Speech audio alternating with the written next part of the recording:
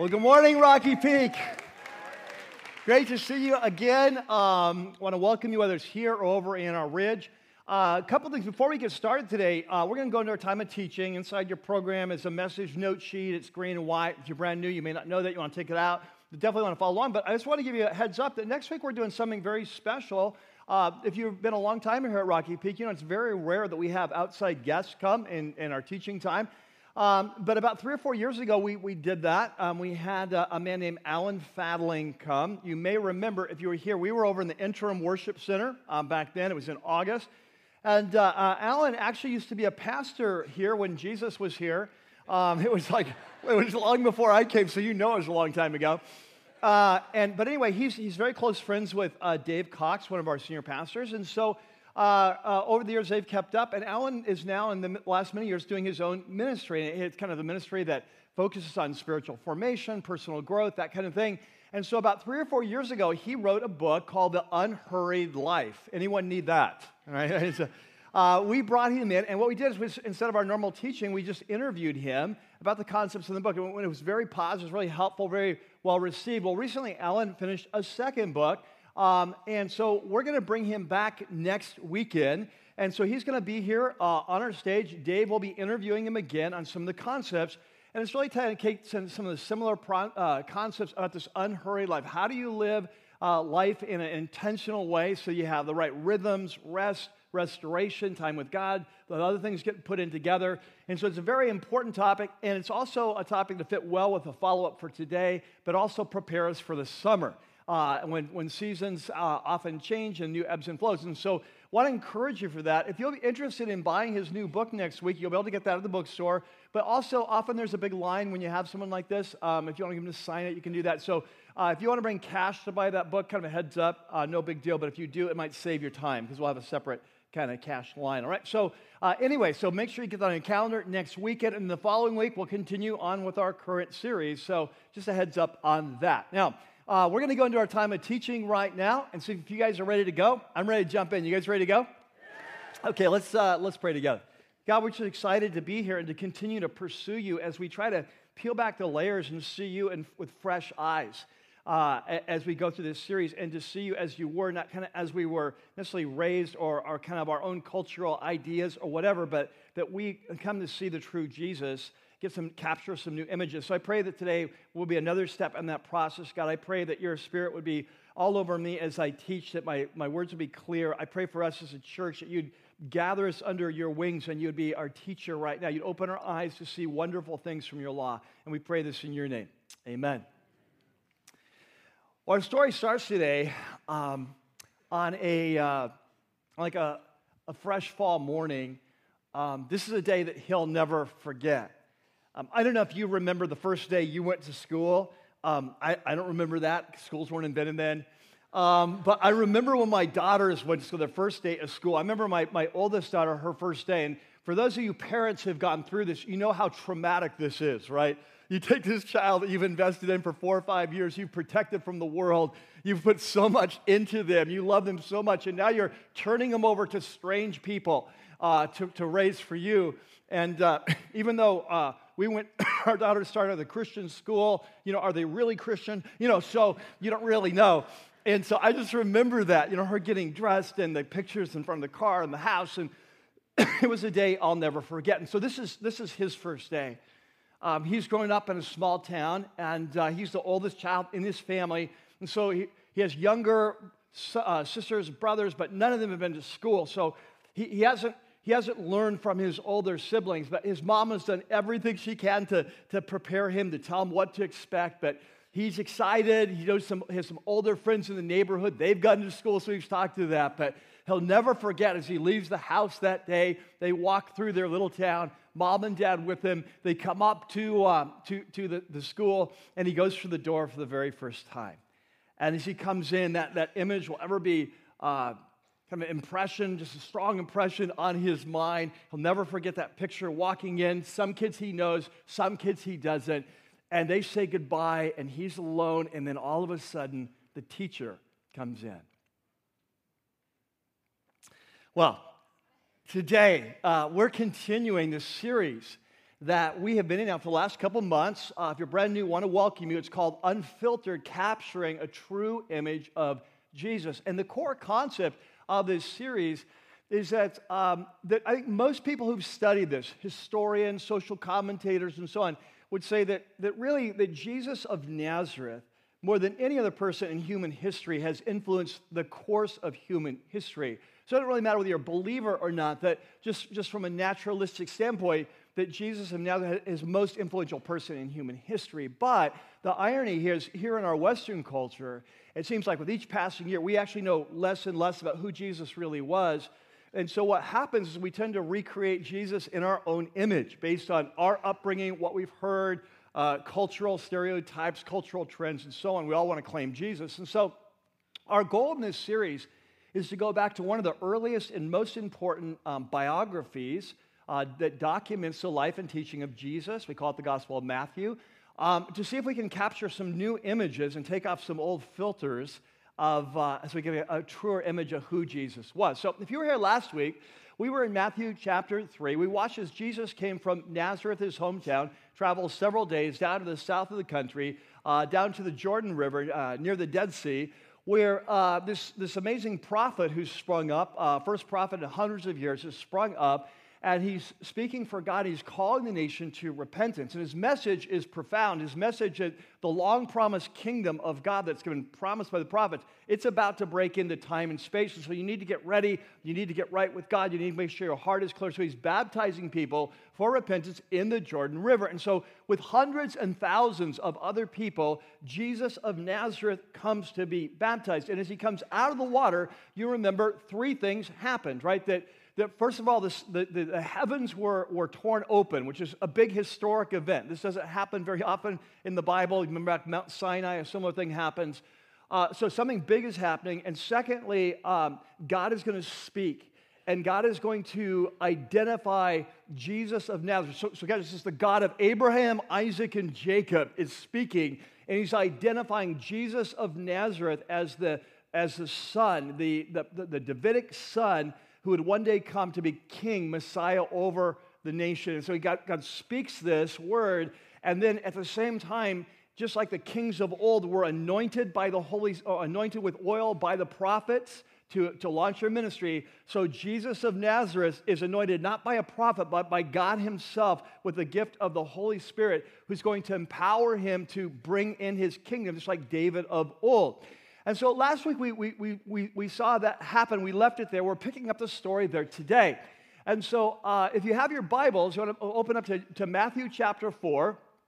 And we're going to see if today we can do some more deconstruction on the life of Jesus and capture some new images. And so there in your note sheet, you have a section called The First Battle, the Wilderness Revisited. And so after he's baptized, what happens next is the Holy Spirit, who's now baptized, is going to begin to lead him in a very direct way, and he's going to lead him to go out into the wilderness of Judea. Now, for those of you in Israel, you remember the Dead Sea area, but if you've not been there, don't think desert like sand dunes. It's a very harsh, barren land, just hardly any plant life. But it's like kind of like mountains and bluffs and this huge valley, and it's just very rugged land. It's a land that in the winter will become below freezing. At night, in the summer, it will reach temperatures of 120. It's a very rugged, barren, dry land. And so this is where so after he's baptized, the Spirit catches the Spirit, not Jesus, but the Spirit is going to lead Jesus out into this wilderness, just like the nation of Israel was led out into the wilderness after the Exodus. We'll come back to that, right? So God had once led his son, the nation of Israel, out in the wilderness. He's now leading his son back into the wilderness, calling Revisited. All right, so as he goes out there, let's see what happens. So in verse 1, it says, so Jesus was led by the Spirit, make sure you catch that, into the wilderness to be tempted by the devil. Now, remember last week we talked about this. So when we come to the life of Jesus, we need to deconstruct some common images that we carry. You know, the Bible teaches that Jesus is both 100% God and 100% man, but for whatever reason, there are reasons, I won't go into it, I think in our current mindset as followers of Jesus, we tend to see him as 100% God and not really man. And so what happens is that we tend to see him, like I said last week, much like Clark Kent. Right? You remember that we see Jesus as like Clark. In other words, Clark Kent looks normal to everyone around him. In fact, he acts normal, but he's really not normal at all. And so we send Jesus like this. He acts like he's human, but he's really not. He really has this S on his chest under his rabbi's tunic, right? We talked about this, that often we see Jesus like an actor in a play, that he knows his lines, he knows where the story is going, he knows every step of the way what's going to happen next, so he's just kind of playing out his part. And what we saw last week is that is just not true. We saw last week from Luke chapter 2 that when Jesus was 12 years old, we'll talk about this later, he goes to the temple, he's in a learning posture, he's discussing the word with the rabbis, he's asking questions, he's listening to their answers, he's learning, he's growing. We saw that he grew in wisdom. Notice that his wisdom became more just like a normal human process as you would grow in wisdom as you grow older. And so that's very important as we approach this passage today, because for those of you who are longtime Christians, I honestly think we think of it like this. Jesus gets baptized. He goes out in the desert. He knows he's going to be there for 40 days. He knows at the end of 40 days he's going to be tempted by Satan 3 times. He knows what the temptation is going to be. So he's kind of sitting in his lounge chair in this really hot spot, just kind of waiting for Satan to show up and like, okay, it's about that time. He should be coming. Here's what he's going to say. Here's what I'm going to say. And I want to deconstruct that today. And I want to suggest that it seem much more likely that Jesus didn't know what was going to happen. We're going to see today that it wasn't his idea to go into the wilderness. It was the Spirit's idea to go in the wilderness. It's very likely he doesn't know how long he's going to be there. He doesn't know when the attack's going to come. He doesn't know how it's going to end. What he knows is he's being led by the Holy Spirit to go out into the desert, and he is going to fast. He feels called to fast as to time to prepare for this mission of being the king of Israel. Now, it's interesting because we're going to see that Jesus fasts for 40 days. Now, that may conjure up other images in your mind. Moses fasted for 40 days at Mount Sinai. Elijah fasted for 40 days. So we're seeing some biblical patterns here. But I think often we tend to look at this, and again, this is part of the Superman effect. We tend to look at Jesus like it probably wasn't that hard for him. He just kind of pushed a button. It said, stop the hunger thing, right? And he's just there. It's like it's just supernatural. And we're not told specifically, but there's nothing in the text that suggests this fast is supernatural. I have not fasted 40 days, right? But I have fasted over 30 days. In fact, when I came to Rocky Peak a couple years before that, I thought God called me to go on a long fast. I thought it would be 40 days. My wife, I asked her to pray, and she said, I think you're right to be doing this, but I don't think it's been quite right. And she was right. And she said, I don't think it's been quite that long. But I ended up fasting over 30 days. And so here's what I know, is that from medically speaking, you can fast that long. You get very weak. You get very tired. I experienced that. It's hard to walk, has to be intentional, and so on. But you can do this. But at the end of the time, you're going to be extremely tired. You're going to be, and many medical experts would say when that hunger really kicks in at the end of a long fast like that, that is like the body saying it's starting to go into starvation mode. So what we're going to see today is that Jesus is out in the desert. We don't know what time of year it was. But if it was in the winter or spring, the mornings are going to be really cold. If it's in the summer, you're having temperatures as high as 120. It is a tough place. When I was fasting, not like that. Right? It was interesting, too. During that fast, that's when the Lord told me that in 18 to 24 months, I was going to go through a major life change, and that's what ended up being fulfilled here. And so this was a time of preparation for him. As God had prepared the nation of Israel, taking him out in the wilderness, this was a time of preparation for Jesus to prepare. And so what I want you to catch is, there on your note sheet, I put Mark's account of this, and I want you to note this. In Mark's account, he gives us a little bit more information, and this is what he says. The Spirit immediately, what's the next word? Drove him. That is a great translation. The language in Mark is very much stronger than the language in Matthew. Matthew says he led him. Well, Mark says he actually drove him, compelled him. So here's what I need to catch. This was not Jesus' idea. This was the Spirit's idea. Jesus was listening and following. And secondly, he's going out in the wilderness. Remember what we learned about the wilderness the last couple of weeks? The wilderness in the life of Israel was a place of connection with God. It was a place in their history where God had led them and met them. It had special connotations. And number 3, it says he was in there for 40 days. And catch the next verb tense, being tempted, which is a great translation. In the Greek, it's a present tense. So in Mark's account, he seems to give us a window that this wasn't just like 40 days of like kick back and do whatever, and then a big temptation comes up 40 days. This seems to be more that he was there for 40 days being tempted. There was an ongoing spiritual battle going on. So what we're seeing today in these final 3 temptations, we're seeing a final assault. So think of it like a military. Think of it like a village that's under siege, and for 40 days there's been a siege, and finally, like, can we beat this thing or not? We're doing one final big push. We're going to throw everything we have. And that's kind of what you have. I think of it like on the 4th of July when you have fireworks, and you have like 20 minutes of fireworks, and then at the end you have the grand finale. And what we're seeing today is the final assault to capture the city of Jesus' life. And so we're going to watch and see what happens. Now, to understand these temptations, we need to understand something about Israel's history. Remember, in Matthew's gospel, his whole point is that Jesus of Nazareth is the fulfillment of the story of Israel. That everything in Israel's past has been leading up to this key character that's going to bring the whole story of Israel and the human race to its fulfillment. And so what we're going to see today is that we're going to see parallels between the nation of Israel and their life experience and Jesus. You may remember this from the last couple of weeks. I mentioned this, but in Exodus chapter 4, when God sent Moses to set Israel free from the wilderness, you remember what he said in chapter 4? He said, Moses, go to Pharaoh and tell him that Israel is my firstborn son. Remember that? He said, and tell him to let my firstborn son go into the wilderness where he can worship me. And when Israel went into the wilderness, that was initially a very romantic period of their relationship with God. Great memories. But very rapidly, they began to rebel against God.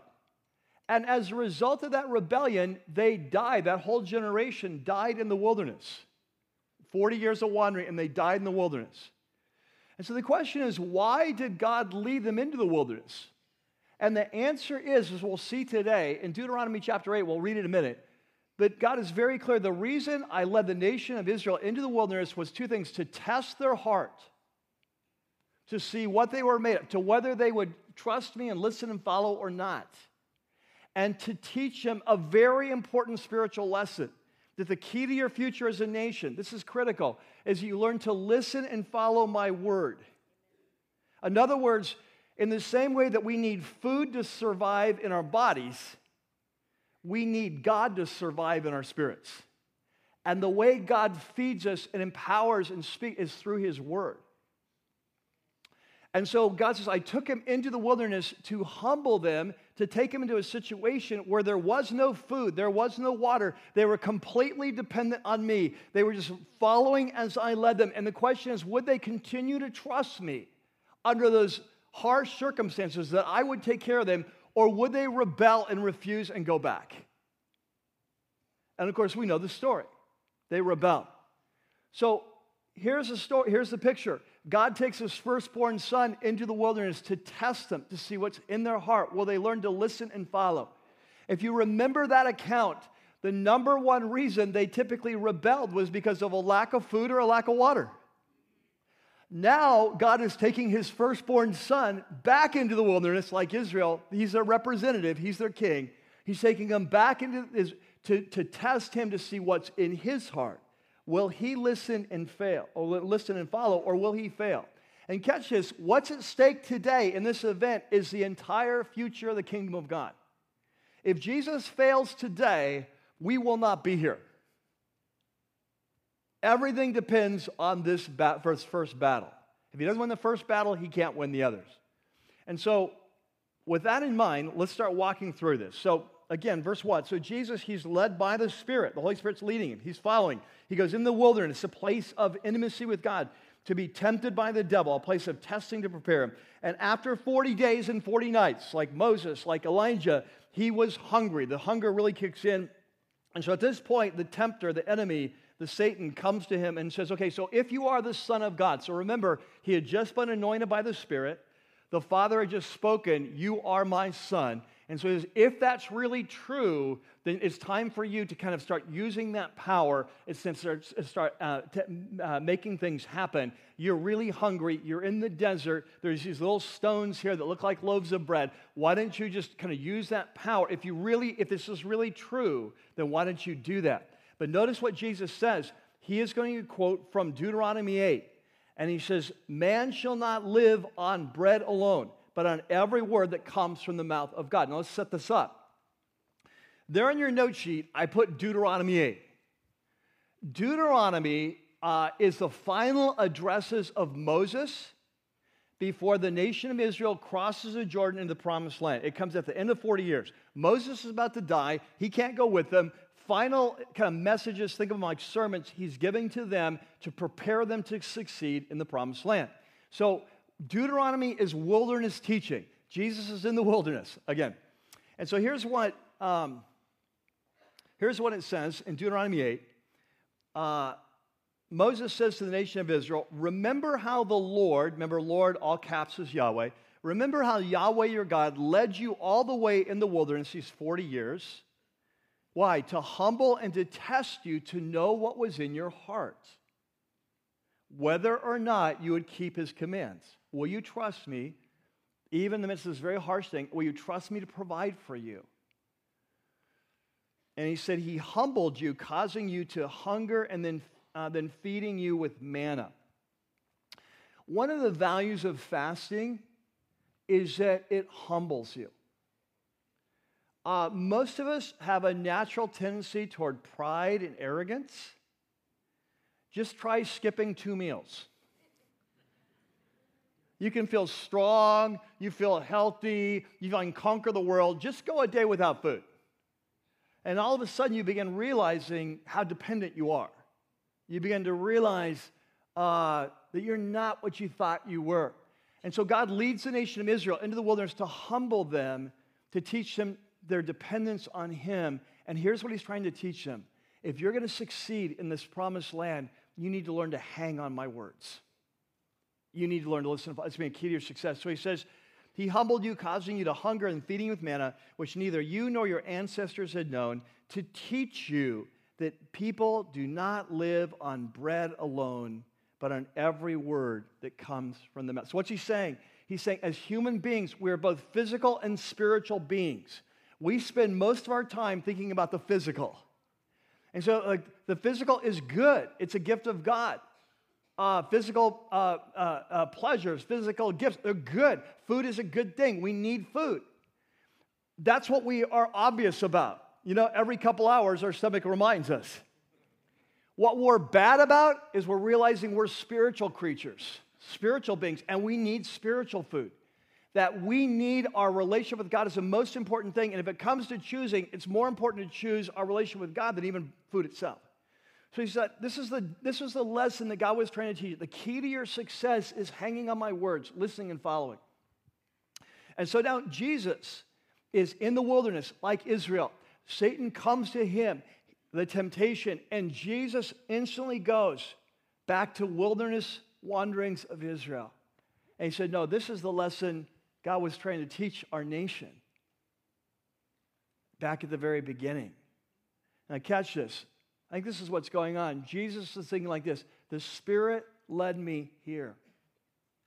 The Spirit led me to fast. It's not my job to take matters into my own hands and solve this issue. If the Father led me here, I will not eat again until he provides. And so Jesus is winning where they went into rebellion over food and wouldn't trust God. He is winning. And so Satan goes on then, and it's like, okay, well, if you want to use Bible, I can use Bible. And, if that's your basis. And so in verse 5, the devil takes him to the holy city. Now, what city is the holy city? Yeah, Jerusalem, right. And so he takes him to the temple. Remember, it's a huge complex, 3 football fields by 5 football fields, huge fortress walls around it. But in the back part of it is the temple. And the temple was 15 stories high. It was 150 feet high. And so he takes him to the top of the temple. Now, we don't know if this is literally kind of transported him or whether it's more likely visionary, as we'll see in the third temptation. But anyway, he challenges, if you are the Son of God, why don't you just, jump off, just take a leap, throw yourself down, because it's written, and he quotes from Psalm 91, he will command his angels concerning you, and they'll lift you up your hands, and so they'll not strike your feet against a stone. And so this is just a promise in Psalm 91. It's a psalm about a righteous man and how if a righteous man trusts the Lord, he'll protect him. And so Satan basically says, well, you're the ultimate, righteous man. You're the Son of God. So why don't you trust God and just take a leap? And God for sure will save you because if you're the Son of God, he's not going to let you die, right? But Jesus sees in this another temptation. He sees in this that Jesus has to learn to use the power that's available to him by the Holy Spirit under the leadership of the Holy Spirit. He can't just go out there and just do whatever he wants. He has to follow and listen to the Holy Spirit. And to do this would be to put God in a tough situation. To do this would be to say, hey, you have to save me because I'm like the Messiah. I can't save me. So it's like trying to force God's hand. It's like testing his goodness, testing his patience. And Jesus sees in this another lesson from the wilderness. So this time he's going to quote from Deuteronomy 6. And he sees that this was the attitude of the nation of Israel when they would test God's goodness. If you don't give us food or if you don't do something, we're going back. And so he quotes Deuteronomy 6. So in verse 7, Jesus says, well, it's also written, do not put the Lord your God to the test. And so that wouldn't be the right thing to do. So now third one, so the devil takes him to a very high mountain and he shows him all the kingdoms of the world. And this is why it seems to be visionary because there's no mountain that you could see all this, right? So probably a visionary experience. And there's splendor. And it's interesting because, when I used to read this, probably like you, I just kind of like, okay, yeah, all the splendor and so on. This last year I've been doing so much research and reading and study of ancient Rome and the Roman Empire that now when I read this, different images come to my mind. I see the city of Rome in my mind in all its glory. I see the second most important city, the city of Alexandria, founded by Alexander the Great, which was the head of Egypt at the time. Just an incredibly beautiful, ornate city, powerful city. The library that had 700,000 manuscripts. I mean, it's just this amazing place. I see the third largest city in the empire, the city of Antioch, with all of its gold and its wealth. And so it's like there's a visionary thing. Remember, Tiberius Caesar is Caesar right now. He's over his empire. And basically what Satan is offering is to make Jesus Caesar. And if that happens, then think how he could change the world. Think how he would have the power to right wrongs.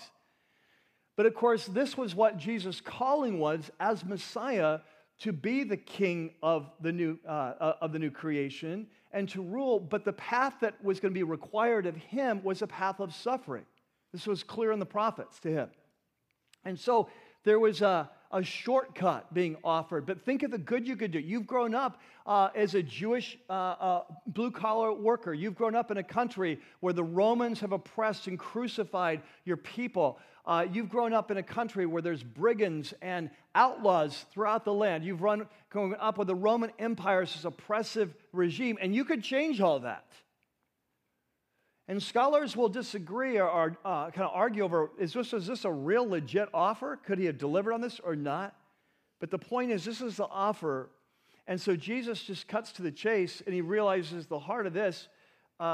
So Satan says, he said, verse 9, all this I'll give you, he said, if you will bow down and worship me, just kind of let me rule your life. And Jesus said, away from me, Satan, for it is written, and this is a quote from Deuteronomy 6 again, worship the Lord your God and serve him only. This goes to the heart of what it means to be a true Jew, to be a follower of Yahweh, is to come under his leadership. You are the top priority of my life. I give my worship. You're the ultimate value. I worship you. He says, out of here, Satan. And so at this point, Satan, he's done this final assault on City of Jesus, so to speak, and he realizes he's not going to win, and so he's going to withdraw now. And so in Matthew's account, what he says is the devil left him, and the angels came and attended him. Notice that Jesus says, true, I will trust my Father. He doesn't know how long this is going to last. He doesn't know there's going to be 3, I don't think. I think that he's not really sure. He just knows he needs to listen and follow. But once he does, the Father actually comes in and supernaturally, like he did for Moses, like he did for Elijah, takes care of his needs. Now, it's interesting because I want you to look at your note sheet at how Luke describes this. In the end of Luke's described, we looked at Mark earlier. At the end of the temptation, this is what Luke says. He says, when the devil had finished all this tempting, he left him until when? An opportune time. Now, I want you to catch that. We're going to come back in 2 weeks and talk about temptation. But I just want to put this on your radar right now, that you do understand this, right? That not all days are created equal. When it comes to our spiritual life, there are certain days that count more than other days. There are certain days, a critical crossroads, that your future hangs in the balance. There are certain days that are opportune times for the enemy. Satan waited till 40 days. This hunger was kicking in. He waited for the opportune time, and he's going to wait for but this is the first battle. In your life and my life, there are opportune times. We'll come back to that in a couple weeks. But notice what happened. So Jesus returned to Galilee, back to the north, in the power of what? The Spirit. So catch this. He is anointed with the Spirit at his baptism. He is led by the Spirit. He listens and follows the Spirit. He wins his first major battle, and now he is going to return in the power of the Spirit. Same happens in our lives. When you listen and follow, you go through a time of testing, you pass it, you come out with new power. You come out, and so what happens is where Israel was tested in the wilderness, and they failed the test, and they died in the wilderness, the Messiah, the representative of the nation, he listens and follows. And as a result, his future, as he moves into the future God has for him, and he can now begin to bring the kingdom, you see? And so there's so much in this passage about the history of Israel, how Jesus represents the nation, about temptation, about spiritual warfare. So we're going to come back in 2 weeks, look at the same passage again, and talk specifically about temptation and the lessons that we can learn from our older brother about how to respond to temptation, how to win in our lives. But today, as we are still kind of early in this series, I want to start today by focusing on something that just comes so clear here, and that is the role that the Word of God played in the life of Jesus.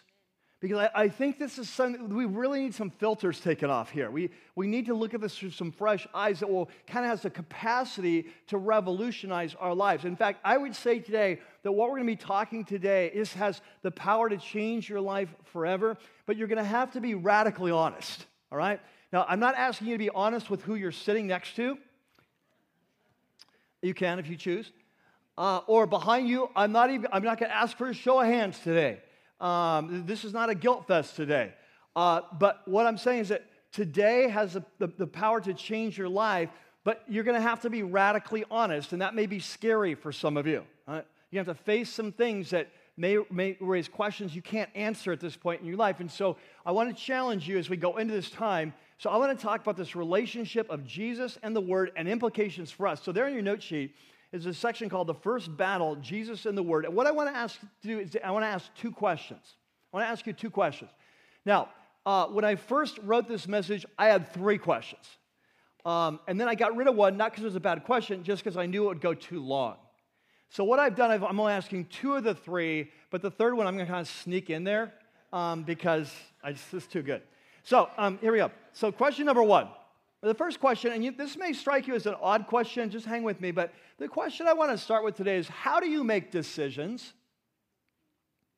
Like when it comes to your life, how do you make decisions? Now, I'm not talking about little decisions like Walmart versus Target. I'm not talking about that. That's kind of a big decision, actually. But anyway, I'm not Starbucks, Coffee Bean. I'm not talking about McDonald's, Del Taco. I'm talking about major life decisions. Like when you have to make a decision about what do you believe about God and who God is in our relationship with God, and how do you make that decision in the spiritual realm? When you make dating decisions, who to date, how to approach dating, how do you make those decisions? If you're married, how do you approach your marriage? How do you decide this is the kind of marriage we should have? This is what my role should be. This is what my spouse's role should be. This is the way we should relate. Like, how do you do that? When you're raising kids, what is your authority structure? How do you decide how to raise your kids? When you're making financial decisions, what informs those decisions? When you're making priority decisions or work decisions, in other words, major decisions in life that affect your future, how do you make those decisions? Sexuality, how do you decide sexual sex? What's good, what's bad, what's right, what's wrong? How do you decide that? Now, it's an interesting question. And I think if you were to ask people in our culture today, you get many different answers. Like if we did a man on the street interview, it'd be interesting, right? We could come up to people and get asked. I think that some people would say, I do what I do because I believe what I believe because it's the way I was raised. Many people will say that. Maybe not about all their life, but about certain parts. It's the way I was raised. So it has to do with maybe it was a parent or a grandparent, but this is the way I was raised. Some people will base it on their nationality. That's the way I am. I'm Italian, you know. Some people will say, this is what I do. It's what I do because of role models in my life. And so maybe it was a school teacher that influenced you. I think for a lot of people today that have gone through maybe some college experience, it's like, well, this is what I was taught, and I used to think this, but now I think this because my eyes have been opened or whatever. So my professors, I think for many people in our culture today, whether it's like celebrities, Oprah, what Oprah thinks, what Magic Johnson thinks, what some kind of celebrity entertainment, some kind of magazine that you subscribe to, that for many of us. I think for many of us, it's cultural trends. Like for example, think of what a radical shift, like if I had told you 10 years ago that, hey, in 10 years, we're going to be having gender-neutral bathrooms everywhere you go. Like, what would you have said? Like, that will never happen. Like, who would ever think it? Well, how did that happen? Was there some new research that came up? Was there some new facts? No, it's just cultural trends. But I think the most common answer that many would give, maybe you would give it too, is that we say, why do you believe this? Why do you do that? Why do you make this decision? We'd say, it just feels right to me. It just feels right, which more often than not, what it actually means is this is what my culture thinks. We just don't realize that. Because what seems right to you is usually a reflection of what people around you think is right, and when that changes, you'll change, right? So there's a lot of different ways we could answer, but what I want you to catch, if we were to ask Jesus of Nazareth, why do you do what you do? Why do you believe what you believe? He would go directly, do not pass go, he would go directly to the Hebrew Scriptures, what we call the Old Testament. For Jesus, he believed the Hebrew Scriptures were divinely inspired. He believed that they were the Word of God that was not to be broken.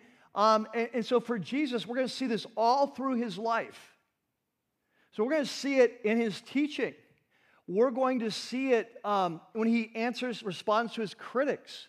We're going to see it when he describes his life calling. We're going to see it as he explains the story of Israel. We'll see it after the resurrection when he takes his first believers, his first men back to the law and the prophets and the Psalms to explain the prophecies about his life. We're going to see it every step of the way. That as Jesus says in John 10:10, this verse on your note sheet, but it's real quick, he said the Scripture cannot be broken. For Jesus, the Hebrew Scriptures were the living and abiding and authority Word of God. And so what we see today is in the biggest crisis of his life to date. To date. They'll be bigger at Gethsemane. But today, the biggest, at his weakest moment, after 40 days of fasting, at the moment of greatest attack and identity attack, if you're really the Son of God, identity being attacked, at the moment of greatest crisis, Jesus does not hesitate. He does not debate. He doesn't think about it. He doesn't discuss. He goes right to the Word. The Word is his ultimate authority. And what I want you to understand, if you want to understand first century Jesus of Nazareth, you have to understand this. Jesus is a Jew. Jesus is a Orthodox, Bible-believing Jew. He's been raised on the Word. We'll talk about that more later. And for him, the Word was his life. And so the question I have for you then is, what is the Word for you? How do you make decisions? What is your authority? And here's what I want to suggest. The way you can test this is by what you do in a crisis. It is very easy to deceive ourselves. It is very easy to say, oh, yeah, the Bible is the Word of God for me. But you know what? You don't really know that until it's tested. You don't know it until the Bible says something that our culture completely disagrees with. And it's very unpopular. You don't know that until God asks you to take a step of obedience that makes no sense to you. You don't know that until there's a step of faith that the Word of God requires you to take that seems like it will lead to disaster. So we don't really know what we believe until it's tested. He took Israel into the desert. God took Israel in the desert to test what was in their heart. They would have said when they first came out, God is our God. In fact, they did say that. I'm saying, God is our God. We will listen and follow. But as the test came, what was revealed is they didn't really mean that. They didn't know their own hearts. What Jesus, we find out about Jesus, is the Word was his authority in the midst of the test. So just, getting practical. So, for example, like you say, a couple, they're married, they're followers of Jesus, they claim to be Christians, whatever. And so then they decide, hey, I think we're going to get a divorce. Or one of them decides we're going to get a divorce. And you say, well, why are you going to do that? Has someone been unfaithful in the marriage? Is there something, huge abusive situation going on? Oh, no, we just can't get along. We're just incompatible. We fight all the time. We've seen a couple, we just can't get along. And we just can't deal with it anymore. Well, it's pretty clear in Scripture. There's two followers of Jesus. Number one, God doesn't want us to get a divorce. And number two, if we're followers of Jesus, we have the Holy Spirit who has the power to change us, to make all things possible. The only question is, do you believe it? And if you believe it, you stay married. If you don't believe it, you get a divorce, because that seems like an easy way out. You see what I'm saying? Now, I could go through this with finances, dating, sexual. We don't have time to give a million else, but you get the point. Is that we don't find out what we really believe until it's tested. But here's what I want you to catch. What we do in these times of test determine our future. Because for Israel, they rebelled against the Word. They didn't learn this, and they ended up dying in the wilderness. For Jesus, he banked his life on the Word, and he came out in the power of the Spirit and moved into his future. You see the difference? And so here's what happens in our lives, is that often we can't figure out why we're in the wilderness. But if you look back over our lives, you'd see critical decisions, moments of testing, where we didn't listen to the Word. We listened to what Proverbs calls our own understanding. And as a result, we're in the wilderness. Okay? And so the first question what I'm going to ask is that, how do you make decisions? And again, this whole message today is very much a 40,000-foot level.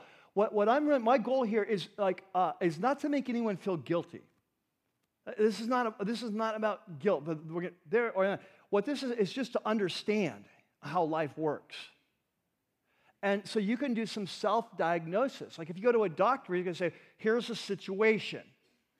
Here's what you've got. If you continue, here's what's going to happen. If you change, here's what's going to happen. He's not there to say you're a bad person. He's there to help you get better.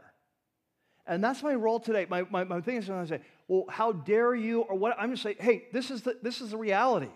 What you believe about the Word is like one of the most important decisions in your life, because it determines wilderness or it determines the power of the Spirit. And so in your life, how do you make decisions? Right? Number two, the second question, remember I'm going to sneak in a third. Number two is, the question is, what is your priority? Now, what I mean by this is that when you study the life of Jesus, I think it becomes clear that the Word was a huge priority in his life. So what I'm asking is, how big a priority is the Word, knowing it, studying it, learning, meditating, memorizing? How big a priority? And again, no guilt here, right? Like, this is not, I'm not trying to make you feel bad. Like, it's just, we're just trying to learn together. Like, I feel like God's calling is on our church. Dre shared this a few weeks ago, and he's right on the money, that we have just been sensing as a leadership team that God is stirring us up to some new things as a church in terms of the Word. Right? So what I'm doing is I'm bringing you along in this journey. I'm saying, hey, let's just circle the wagons here. Let's have an honest talk about where we're at as a church, where we're going, where you're at. There's no intent here to make you feel bad because you didn't read your Bible this week. That's not what this is about. What this is about is, let's talk about how life works. Let's talk about who Jesus is. Let's talk about what it means to be a follower of Jesus. Let's talk about how we move into our future in the power of the Spirit instead of being in the wilderness. Are you with me? So let's just kind of roll. So for Jesus, this was the reason I say that is because for some of you, the guilt starts kicking in. Oh, I haven't read my Bible in 2 weeks, and you don't even hear what I say next. I just want to remove that. We're friends here. I love you. You love me. We're brothers and sisters. We're just trying to grow together, right? So let's just kind of put aside that, and let's just kind of talk about how life works and who Jesus is and how we grow. So when it comes to Jesus, what we're going to see is that for him, the Word was a huge priority. Now, we need to deconstruct some images of Jesus, just like we did last week. Again, when it comes to the Word, we tend to see him like Clark Kent or like an actor. I think when Jesus quotes the Word, we tend to think that somehow Jesus, because he was God, had a hard drive in his brain with every verse in the Bible. And on top of that, when he would quote a verse, he's like, oh, I remember when I said that to Jeremiah. That's cool, you know. But I don't think it's like that at all. We saw last week, right, that Jesus was a learner. At age 12, he's asking questions, he's learning, he's listening, he's growing in wisdom. And so what we're going to see today is I think that the pursuit of the Word was a lifelong pursuit for Jesus. It's interesting. There's a verse in Isaiah 50 that I love. I put it there in your note sheet. Let me set it up. This is a verse that appears to be a verse about the servant of the Lord, the servant of Yahweh we talked about last week. It's a prophetic passage. If you were to read this whole section of Isaiah, it's very clear. You know, they pulled out my beard, they spit upon me, they mocked me, they scourged my back. It seems to be very clear, a prophetic description of the servant of Yahweh, of the coming of the one who will be the servant of Yahweh. But this is how the passage starts. It says, the sovereign Lord, remember, Lord, all caps is Yahweh. So the sovereign Yahweh has given me, so the Messiah is talking here, the servant of the Lord's talking here, he's given me an instructed tongue. In other words, he's taught me how to teach others. To know the word that sustains the weary, how to encourage people. And catch what he says next. He said, he awakens me, what?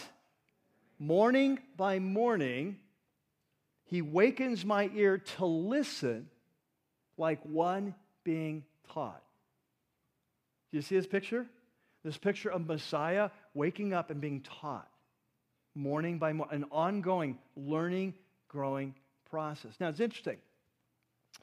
We don't know everything about first century education in Israel, but many scholars believe that some of the patterns that we do know more about a century or so later were probably concurrent at the same time of Jesus. So I'm putting neon lights. I can't say this for sure. I'm saying high likelihood. For example, when we go to Israel, we come to the city, the town of Capernaum.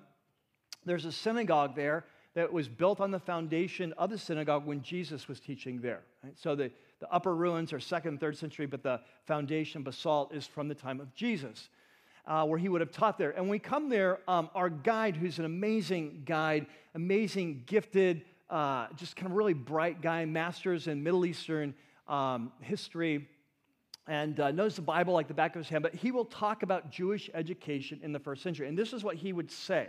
Right? So I'm putting neon lines. I don't know for sure this is right, but very likely. What he would say is that in 1st century Israel, that when you were very young, as a young boy, you would go to school during the week. Now, Let's go back to the story we started the day with. The picture of that young boy walking with his parents. In the story, that's Jesus, all right? So I want to picture him, I don't know, 4 or 5 years old, whatever it is, walking with his parents to the synagogue. And often on the synagogue would be a room that would be for educational purposes during the week. And he's walking into that room.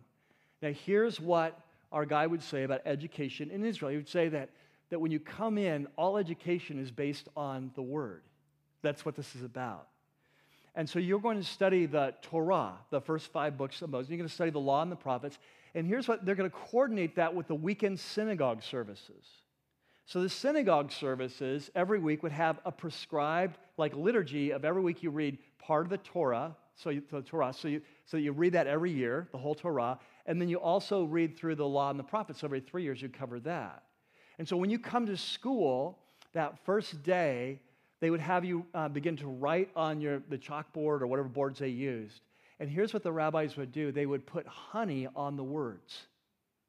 And they would have these little boys lick the honey, which was a delicacy in that day, because they wanted to teach them that the Word of God is sweeter than honey. And then they would begin to teach them the Word, but not teach about the Word, teach them the Word. They would recite and have the students recite. So if I have my Hebrew Bible here, I'd read that first line, but Bereshit, and they just kind of read that first line, and then they would recite the first line. And what's what they would do? They would learn the Scripture. And then when they go to synagogue that weekend, guess what? That was the Scripture they've been learning all week. And when they'd finish a year of education, they'd come back again, and they'd start at Genesis 1:1, Bereshit, and they begin it again. And so by the time a child was 8, 9, 10 years old, they had memorized much of the Torah and other passages. And so when Jesus was 12 years old at the temple, he's equipped to actually begin to discuss. So after that first stage of education where you just learn the words, would come a second stage of education. As you get older, they begin to talk about what does it mean. Now this really fits, right? It fits with what we're learning here. A life where Jesus is growing up in the small Jewish community, learning the Word. At 12 years old, having learned so much of the Word, but having questions, wanting to learn more, discussing.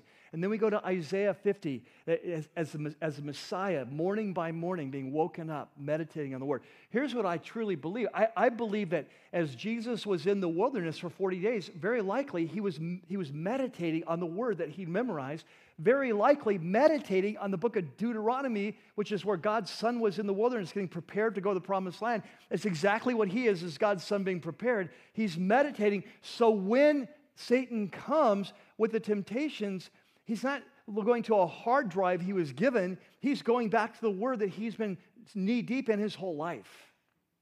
And this is what we're going to see throughout his ministry, how many times his critics are going to come and ask a question or make a criticism, and Jesus is going to pull from his memory bank what he's learned. He's going to pull passages that are powerful, but often obscure, the most obscure passages, and say, this is what he said. Well, why about this? Well, what about in Isaiah? Well, what about when David came with the showbread? Well, what about this? Well, what about that? What about here in Hosea chapter 6 and verse 6? Well, what about this in Isaiah? And Isaiah spoke rightly about you. And it's just right there. And how is it right there? It's not because he has a hard drive in his brain. It's because he has spent his life thinking through a relationship with God, praying through that relationship, waking morning by morning, meditating on the Word. Father, will you teach me? And he begins to think through what they're teaching about the Sabbath and what the Sabbath was about and what they're teaching about eating unclean things and what God's really concern is. And so when he comes time to teach, and we get there in our next series on the Sermon on the Mount, when he gets ready to teach, he's sharing from a lifetime of being bathed in the Word and seeking his Father to understand and being woken morning by morning. And see, for Jesus, the Word wasn't just the authority, how he made decisions. The Word was his life. Let me ask you this. I think most of us in this room can probably relate to this. Probably most of us in this room can remember a time when you were sitting in a message, whether it's here at Rocky Peak or somewhere else, where someone's teaching, and you just felt like the Word was speaking to you with power. You just felt like, hey, that was just for me. I don't know why everyone else even came today, but this was just for me. You've probably had that experience of reading the Bible on your own sometime when a word just comes off the page to you. It almost feels highlighted on the page. And you just sense God speaking to you. And when that happens, if you've had those kinds of experiences, you know what I'm talking about, that the Word gives life. Remember what Jesus said? We can't live by bread alone. That's physical life. We need the spiritual. That comes from that the Word gives life. When God speaks to you, it fires you up. When I'm reading the Word, and in Psalms it says, the unfolding of your Word brings light.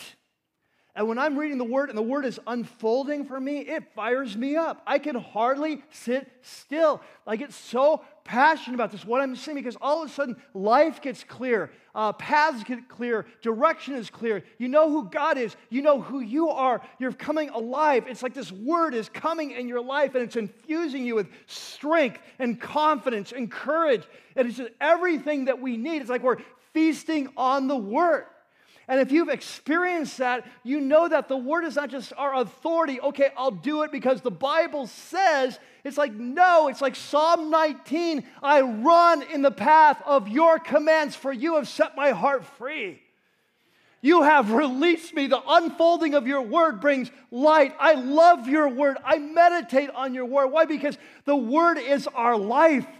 And for Jesus, it's not just like, okay, this is the right thing to do. I guess I need to do it. It's not, okay, well, I haven't had my devotions this week. Better head for the hills. For Jesus, the Word is His life. It's His conduit to His Father. And as the Father's opening up morning by morning the Word, it's empowering His life. It's clarifying His calling. He's understanding what life is about, and He's going to come out in the power of the Spirit, and He's going to teach all of us His Word, you see. And so the question I have for you is, what priority level in your life is it studying, learning, memorizing, meditating on the Word? And let's just, again, right back, no guilt here. This is not about shame. We just have to understand how life works. If it's true that we cannot live on bread alone, that we need everywhere we need to hang, then we need to figure that out. And let me challenge you this. If you say, hey, but I've tried that, and it's boring, and I read it, and I don't understand it, or I'm not interested, then I'm just challenging you. You've got to push past that. Because the next question is why? Because I truly believe this. Our relationship with the Word is a great thermometer of our relationship with the Lord. And so if the Word is boring, something is wrong, and you can't just let it go like that. Something is wrong. That'd be like going to the doctor and saying your blood pressure is 180. You know, your pulse rate is a 125, and you go, oh, that's too bad. I guess it's just the way I am. No. If there's no hunger for the Word, if the Word is not speaking power and life to you, if it's not life-giving, then we need to figure out as a church, why is that? Because something is wrong. And again, not to shame. That's not the point. But I just don't want you to settle for something less than what's right. You were created for something amazing. God wants a relationship with you that's real and powerful. And the way He communicates is His Word. And if His Word is not speaking with power and grace and strength and light, if you're not experiencing that, you're not experiencing what you were created for. And so we need to stop just making excuses. We need to say, okay, so let's seek the Lord. And let's go before Him as a church and say, God, why is this in my life? Is the reason that's true because I made decisions in my past to reject your Word, and I'm just in the wilderness, and I've gotten so used to it because it's been 35 years, I think it's normal? Like, why, Jesus, why is my passion for the Word not like your passion? Could you show me what that is? We just need to go before and be honest like a doctor and say, Jesus, I want to follow you. I've never seen this before. You are a learner. You are a grower. You're passionate about the Word. And so I'm not, and I'm going to follow you. That has to change. Can you show me and shepherd me what is the problem? Amen? Amen. All right, so how do you make your decisions? What's your authority base? What's your priority? Is the Word a priority? Is it your life? I believe the Lord's going to shepherd us in this coming year in these areas. It's not the final time you're going to hear about this. Not because it's planned, but because we just sense it's coming. And I believe that this is a key to our future. And so I really believe the Lord is going to lead us back here throughout the coming year. And so this is a good day to start asking questions. This is a good day for you to start seeking and saying, is the Word my life? Is it my life? And if it's not, to begin asking the question, Lord, why not? What's holding that up? Amen? Let's pray. Father, as we come before you as a church, we just want to be honest, radically honest. We want to come, and I know we're coming from all different spots here. Some people are knee-deep in the Word. It is their life. It's their authority, and they're just fired up probably more than anyone else here today because they just know this truth themselves, and they so much want others to be able to experience that. And there's passion. There's probably others of us here that we haven't even come to you yet. We're just checking out Christianity. We're trying to figure out what this all means for us. There's others of us here that we would consider ourselves followers of Jesus, but honestly, there's not that hunger in our life, and so we're trying to figure out what that means. And so we just pray a lot as we come, as we worship, as we ask our questions, that you'd shepherd and lead us every step of the way, and you lead us to a place where we, like the psalmist says, we love your word because it leads to freedom. And so as we bring you our gifts, our offering, we pray that you'd meet us now as we pursue you. And we do pray, God, that you would speak that word fresh into our lives. We pray this in Jesus' name. Amen. Would you stand with me as we worship? And that's the question, whose words do we hang on? There's a song that Lynn and I listen to sometimes. One of the lines said that your voice is the loudest voice in my head. And the question is, whose voice is the loudest voice in our head? Is it God's voice in His Word, or is it some other voice?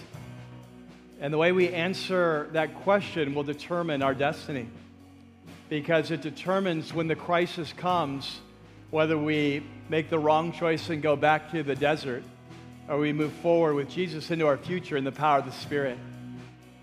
May we always be a people that are hanging on every word, not just in the sense of authority, but in the sense of life, that we live on His Word. And may we experience His Word in increasing power here as the Holy Spirit takes up His Word and speaks it fresh to us increasingly as we listen and follow. May this be a week that you listen and follow the Word. My big challenge this week is not to go out and make big changes in the Word. If God leads you, that's awesome, follow Him. My big challenge is simply to go before Him. And if you don't have a passion for His Word, it's simply because you're not hearing His voice through it. And so what I challenge you is just to start there and just to ask Him, why is that happening? Why am I not hearing your voice? And what needs to happen? Is there anything that I'm doing or have done that puts up a wall between hearing you speak through your Word? So may this be a week where you listen and follow, and where the Word rises in our estimate, that it would be the loudest voice in our head. Amen? God bless you guys. Have a great week.